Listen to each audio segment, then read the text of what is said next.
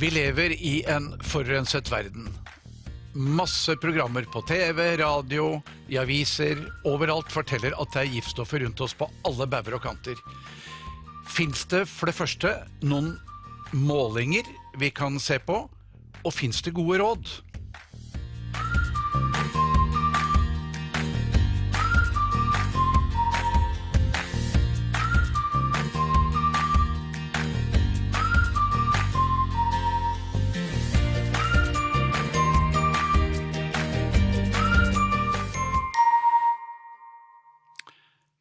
Hei alle sammen, og velkommen tilbake til programmet Helseposten. Det er et program som skal ta opp aktuelle temaer, emner, målinger, litt andre synspunkter enn kanskje det du ser mainstream i aviser, og når du kanskje går til legen din nå. Det er et program som skal prøve å omfavne både det legevitenskapen holder på med, men også det som andre eksperter og andre forskere har sagt noe om. I dag så skal vi snakke om den forurensede verden vi lever i. Og fordi at dette ikke skal være et program om naturvern, så skal det være mer et program om vern inni egen kropp. Og da må vi til verdenen som måler og tester noe.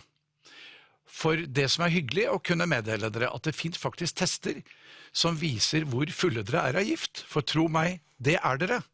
Og det gjelder nok hele den vestlige verden, og det kan være grobunn for en lang rekke sykdommer og alvorlig sykdomsutvikling i egen kropp. Så, i dag har vi invitert min gode kollega gjennom mange år, Rahbek, som eier et firma som heter EU-biotek, og som bruker tester som du sender ut av landet. Og vi har laget et program med deg før, om matvareintoleranser, og snakke litt om allergier. Men i dag skal vi snakke litt om gift. Og gift er jo et ladet emne i utgangspunktet, men for de som ikke har møtt deg før, så må vi ha litt om bakgrunnen din. Vi skal ikke gnåle i alle programmer om alt for mye bakgrunn, for Linda kommer dere nok til å møte igjen, for hun er flink på mange områder. Men Linda, du begynte jo som meg, fordi at du hadde utfordringer selv. Du fortalte sist at moren din var faktisk den som begynte, og at du begynte veldig ung og interesserte deg for urter, og kanskje litt andre måter å se ting på. Og vi skal ikke se bort fra at moren din kanskje var litt bedre forspent, fordi at hun faktisk var dansk. Og i Danmark så er jo mat mye mer i fokus, vært etter min oppfatning, enn det vi har hatt her i Norge. Det begynner å bli mye bedre. Men vi har nok hatt en generasjon eller to hvor det har vært mye ferdigmat og mye halv- og helfabrikata med massevis av giftstoffer i maten vår. Og det er jo en kjensgjerning at vi er ganske forurensede. Din bakgrunn er jo som heilpraktiker. Heilpraktikerskole, var det ikke det du fortalte? Nei, naturheilskole. Naturheilskole, ja. Entschuldigung. Og du har jo også vært fagsjef i helsekostkjeden Life i noen år. Og du har jo drevet et eget firma og vært både behandler, men nå driver du mest med å utdanne andre terapeuter og gi de kunnskap til å bruke målinger som er relevante. Og i dag da, så skal vi snakke om giftstoffer, og vi skal snakke mye om det. Men først vil jeg at du skal fortelle litt om den testen vi skal snakke om i dag, for det er en ganske spesiell test. Jeg har selv tatt en sånn test for en del år siden hos deg, og det var jo et par giftstoffer inni meg og gitt, som jeg ikke var klar over var der. Og man blir ganske overrasket, Linda, når man ser at man faktisk har masse av et farlig stoff i urinen. For dette er en urinprøve, ikke sant? Så nå kan du fortelle litt mer om fra urinprøve og utover. Ja. Fortelle litt om selve testen, hvordan den gjøres og hvor den blir sendt hen. Ja. Vi kan jo begynne med hvordan den tas. Det er morgenurin som tas, og det er noen forberedelser man skal gjøre et par dager eller 2 døgn i forkant, for å sørge for at man ikke har forstyrrende elementer som kan gi feil på målingene. Det er viktig. Som for eksempel? Som for eksempel så skal man ikke drikke kaffe eller grønn te, og det er noen fruktjuicer som man ikke skal skal innta de siste 48 timene, fordi det kan gi forhøyede målinger på noen av de markørene som måles. Er dette da en test som bare tar for seg det som foregår gjennom nyrene, eller får vi med oss lever og andre ting også? Den tar for seg veldig mye. Den tar for seg hva som foregår inne i cellene. Inne i hver enkelt celle. Så vi måler på en måte eksosen av stoffskiftet av hele emnesomsetninga som foregår inne i cellene. Så da kan vi måle for eksempel hvordan leveren fungerer, og vi kan både i fase 1 og fase 2, og vi kan finne ut av om du har en overvekst av bakterier, uheldige bakterier, i tynntarmen. Vanligvis når vi skal måle ting i tarmen, så tar vi avføringsprøve, og da får vi bare målt det som foregår i tykktarm. Så gjennom denne her kan vi også måle det vi kaller signalstoffer. Vi måler ikke signalstoffene direkte til hjernen, sånn som de aller fleste kjenner til, serotonin, dopamin for eksempel. Det vi måler om vi har altså restproduktene av det, om vi forbruker mye eller om vi har mye eller lite av det. Nå kan vi jo også fortelle litt om leveren, for leveren jo utskillingsorgan nummer 1, og den påvirkes jo kraftig av hva som skjer i både tynn og tykktarm, gjennom noe som heter portåresystemet. Så når dere spiser mat og fordøyer det, så går ikke det direkte ut i blodbanen. Det kunne faktisk vært fryktelig farlig.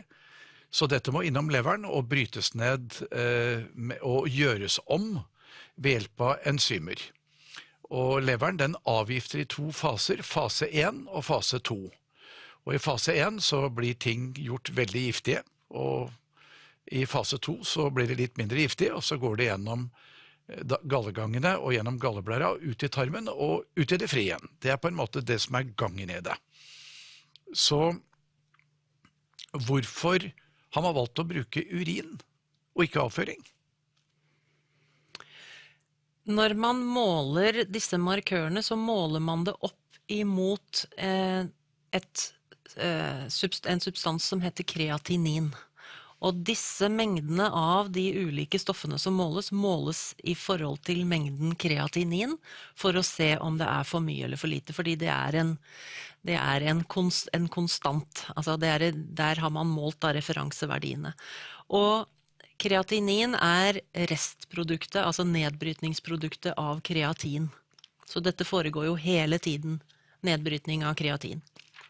Det jo viktig å også si at veldig mange av de prosessene vi skal snakke litt om nå i dag, det prosesser som går faktisk 24/7. De går hele tiden i kroppen, fra vi blir født og til vi dør. Og det aldri noe pause.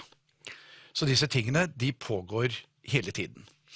Hva slags type stoffer det som blir målt? Når vi skal snakke om giftstoffer, vi kan kanskje dele det inn litt. Vi har giftstoffer som vi har i mat, og som tilsetningsstoffer i mat, som ikke noe bra for oss i det hele tatt.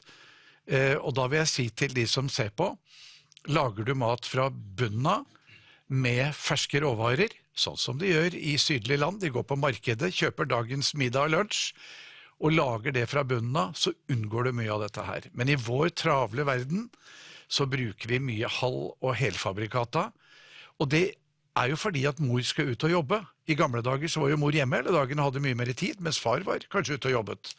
I dag jo familiene annerledes, og da kan vi jo få i oss mye av disse stoffene. Skal vi ta mat først? Ja. Hvilke stoffer det vi da typisk ser? Vi ser plastikkstoffer. Vi ser restprodukter fra styren og fra eftalater. Kan vi si, hva styren veldig kort sagt? Altså styren plastikk. Det en plastikksubstans. Og styren, altså du finner det jo i alle typer plastikkbokser, i finplastikk, i mykplastikk får du eftalater blant annet. Så hvordan får vi det i oss, vel kanskje like så viktig. Men du vet, jeg ganske pirkete, så hver gang du blir teknisk så sier Eftalater, hva er når det? Ja. For de som ser på, de vet ikke nødvendigvis hva et eftalat er. Nei, et eftalat er et hormonforstyrrende plastikkstoff. Takk, det var det jeg ville vite. Og jeg visste at du visste det, men jeg måtte få det ut av deg. Vi er jo, når vi går og handler nå, så kan vi jo se at vi skal kjøpe noen plastikkbokser, så står det BPA-fritt. Er vi inne på det da? Da er vi ikke inne på eftalater. BPA er et annet type giftstoff. Akkurat BPA måles ikke i denne testen, men vi måler styren og eftalater. Og eftalater er mykgjøringsstoffene. Det var jo her for noen år tilbake, ganske mange år tilbake egentlig, at de gikk inn og så på smukker til drikkeflasker til barn. Ja, det stemmer. Det har man jo gjort noe med. Ja, så det har de jo gjort noe med, for der var det jo eftalater i. Så de små barna fikk dette rett i kroppen? Ja, og det er jo i bunn og grunn en østrogenhermer, så den kan jo tulle til hormonsystemet veldig hvis man får det i litt mengder. Og jeg må jo si til oss menn, det er hvis vi får en østrogenhermer, mine herrer, da går testosteronet ned. Og da legger vi på oss veldig fint på midten. Det er derfor jeg har tatt på meg en jakke i dag, for å skjule at jeg er litt hoven på midten, jeg også. Så det er ikke bare du som ser på som er det. Og det magefettet vi får, det er ikke nok bare at det er en følge av at testosteronet går ned, men det produserer fettet i seg selv. Det produserer mer østrogen. Så da kan jo alle de konene som ser på vite at hvis menn ikke holder testosteronet sitt oppe, så blir vi ikke fullt så greie å ha med å gjøre. Da blir vi litt sippete, vi blir litt grinete, og vi blir alt for myke. Sånn som Ole Paus synger, og som vel Eggum også har, Jan Eggum har sunget, at ingen vil ha meg, og ingen vil ta meg. Så det er viktig at vi sørger for at testosteronet vårt er oppe og står. Og det er jo også slik at når kvinner får for mye østrogenhermere, så blir det jo massevis av forstyrrelser med menstruasjonssykluser, overgangsalder, og så videre, og PMS. Og kanskje også at små jenter kommer mye fortere i puberteten enn før. Det er en forskjell. Og det har jeg lest noe forskning på, at i mange land i dag så har man flyttet dette med å få menstruasjon og komme i puberteten, altså utvikle både bryster og mer kvinnelige former, at det begynner nå flere år før når jeg var barn, og det er ikke mer enn 50-60 år siden jeg var barn, men at dette virkelig har blitt flyttet på, og at man tror at alle disse østrogenhermerne kan altså gjøre en forskjell. Og da vet vi jo også det, vi skal snakke litt om mineraler også, som er mitt hjertebarn, så vet vi også det at hvis vi har for mye av mineraler kobber i forhold til sink, det er noe vi måler på de håranalysene som jeg holder på med, så blir det enda verre. Så det er vel slik at vi kan si at dessverre er det ikke slik at en test løser alt, men det er viktig å finne ut hva som ligger i bunnen. Og det å vite altså hva dere har av giftstoffer i kroppen, det er jammen meg en god idé. Og det gir oss i hvert fall en spore til å begynne å gjøre noe. Men da har vi snakket om eftalater. Hva slags andre giftstoffer er det vi ser? Vi kan måle blant annet benzen, og benzen finnes jo i, hver gang du får det i deg hver gang du står og tanker, med mindre du har elbil da. Ja. Så er det i drivstoff, så får du den, hver gang du kjenner lukta, så får du i deg substansene. Men er ikke benzen kreftfremkallende? Benzen er kreftfremkallende. Og så er det jo da avhengig av hvor store mengder får man i seg. Vi er jo skrudd sammen litt forskjellig, vi er genetisk sett litt ulike. Ja. Han som har lært meg veldig mye om denne testen her, han har skrevet en bok som heter Achieving Victory Over a Toxic World. Som betyr på norsk? At man vinner over den giftige verden, vår giftige verden, kan man si. Han delte inn mennesker i 4 grupper, hvor vi avhengig av hvor gode vi er til å kvitte oss med giftstoffer. Og det er genetisk. Det er både genetisk at vi er forskjellige, og det er forskjellig hvor godt kosthold vi har, og hvor mye av de næringsstoffene vi får i oss som vi trenger til å gjøre den jobben ordentlig.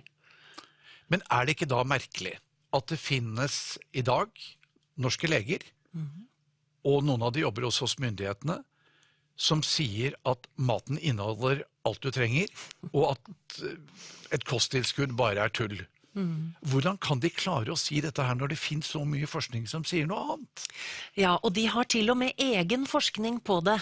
Den har jeg ikke klart å finne igjen, men jeg satt for 10-13 år siden, ikke arrester meg på tidspunktet, men da hadde foregått et 10 års studium i Norge, hvor de hadde undersøkt forskjellige grønnsaker for å se næringsinnholdet og hvordan mengden endret seg i løpet av den 10-årsperioden. Og bare brokkoli, som vi anser som en kjempesunn matvare, bare brokkoli hadde falt 68% med magnesium. Altså magnesiumnivået i brokkoli hadde falt med 68% på 10 år. Og hvor er det nå? Ja, og magnesium, folkens, det styrer over 300 enzymatiske prosesser i kroppen. Zink styrer borti 400. Så mineralene er absolutt involvert. Og jeg da som har holdt på med hårmineralanalyser i noen av 40 år, og har tatt 17 000 hårmineralanalyser, vi ser at folk har store mangler på magnesium. Ofte zink- og kobberubalanser, for lite selen. Alle disse mineralene skal vi snakke om litt på slutten, sammen med noen urter, fordi at det jeg har sett av de testene, for jeg husker at når jeg tok denne testen hos deg, for det er mange år siden nå, så husker jeg at det kom ut hele lister med ting. Så i selve testen så får du beskjed om hva du skal gjøre for å ta de giftstoffene som finnes. Og det ble jo egentlig veldig enkelt. Det blir veldig enkelt, og for hver eneste miljøgift så er det minimum 4 studier som ligger til grunn for anbefalingene de gir for å hjelpe kroppen til å kvitte seg med giftstoffene. Hvilket laboratorium er det du benytter? Jeg benytter et laboratorium i Seattle som heter US Biotech, og jeg har jobbet med dem nå siden 2005. Åja, så du begynner å få lang fartstid med det laboratoriet? Det gjør jeg. Ja. Har du sett at på disse testene at det er noen forandringer i løpet av de årene du har holdt på? Er det noen stoffer som det er mer av? Det har definitivt økt. Bare på de årene så synes jeg det har økt med... Jeg er litt opptatt av plastikk, fordi jeg har med det jeg har sett på testene, så ser jeg det at vi er plastikkgenerasjonen. Ja. Og tenk på mange måter. Ja, og tenk på det, dere. Når vi da snakker om plast, tenk på alt det dere kjøper av mat er pakket inn i myk plastikk, som da kan inneholde noen av de stoffene som er giftige. Og jeg ser på de gentestene som jeg er veldig opptatt av, og som Linda også kan en hel del om, det er at vi har faktisk spesifikke gener som tar seg av nedbrytningen i leveren, noen i fase 1, noen i fase 2, og vi har spesifikke gener som da kan være svake, midt på 3, eller sterke og gode, for å avgifte oss. Og det er jo ikke så rart hvis du da har et dårlig sett med gener for avgiftning, at noen faktisk ikke klarer å avgifte seg selv, og da bare bygger stoffene seg opp. Og leveren kan jo... Jeg har jo hørt om de som har fått beskjed av legen at du har skrumplever, du. Og du har vel drukket for mye alkohol, og så sier vedkommende jeg har aldri drukket i hele mitt liv. Men leveren har da vært så belastet at den faktisk begynner å bli syk. Og når alle disse giftstoffene da forsvinner ut i kroppen vår videre, så kan det jo påvirke alle mulige organer i kroppen. Om vi kan spørre deg da, om hvordan type symptomer er det på en måte alle mulige symptomer?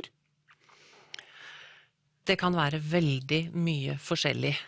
Det kan være, hvis jeg kan si de vi har hatt veldig god effekt med å gjøre noe for. Ja, det er jo et godt poeng. Det er et godt poeng. ME. Altså utbrenthet? Utbrenthet.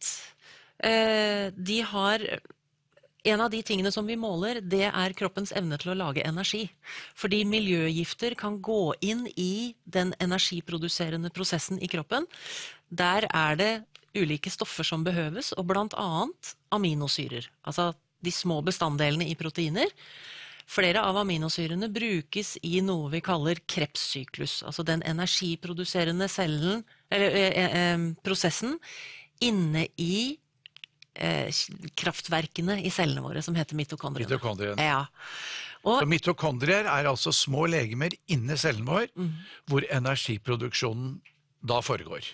Og hvis det blir for mye av disse giftstoffene i et mitokondrie, så kan det altså bremse opp produksjonen av energi. Ja, for det blokkerer sånn at de stoffene som mitokondriene trenger for å produsere energi, de kan ikke tas opp, fordi der sitter det allerede en partikkel fra miljøgifter.